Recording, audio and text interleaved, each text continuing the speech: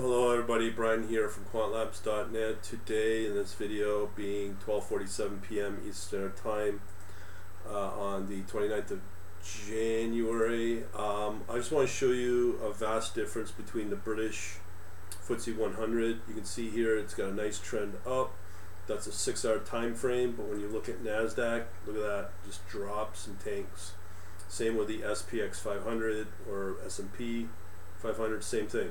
So what am I saying here? At least for the short term, it looks like the UK FTSE 100 will continue to move up despite the US markets are just trending down. They have had a really tough week, I guess you could say.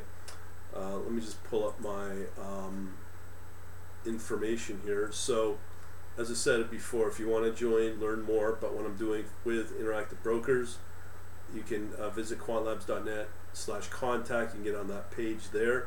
Now also, yes, the markets have been pretty well challenged, at least in the US. When the US markets are down, you can see that they pretty well had a few positive days, and the British FTSE here, right here, not sure what's going on there, but this is the actual real pricing.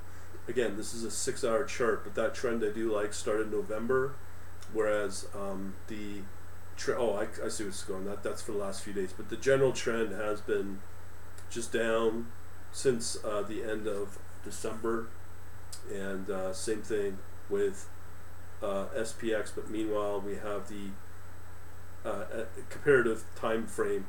UK 100 or the FTSE 100's been moving up. So I just want to let you know that, as I said, if you want to learn more, what I would recommend to do is to get on our newsletter, and if I can get that properly picked off, right here, quantlabs.net/contact.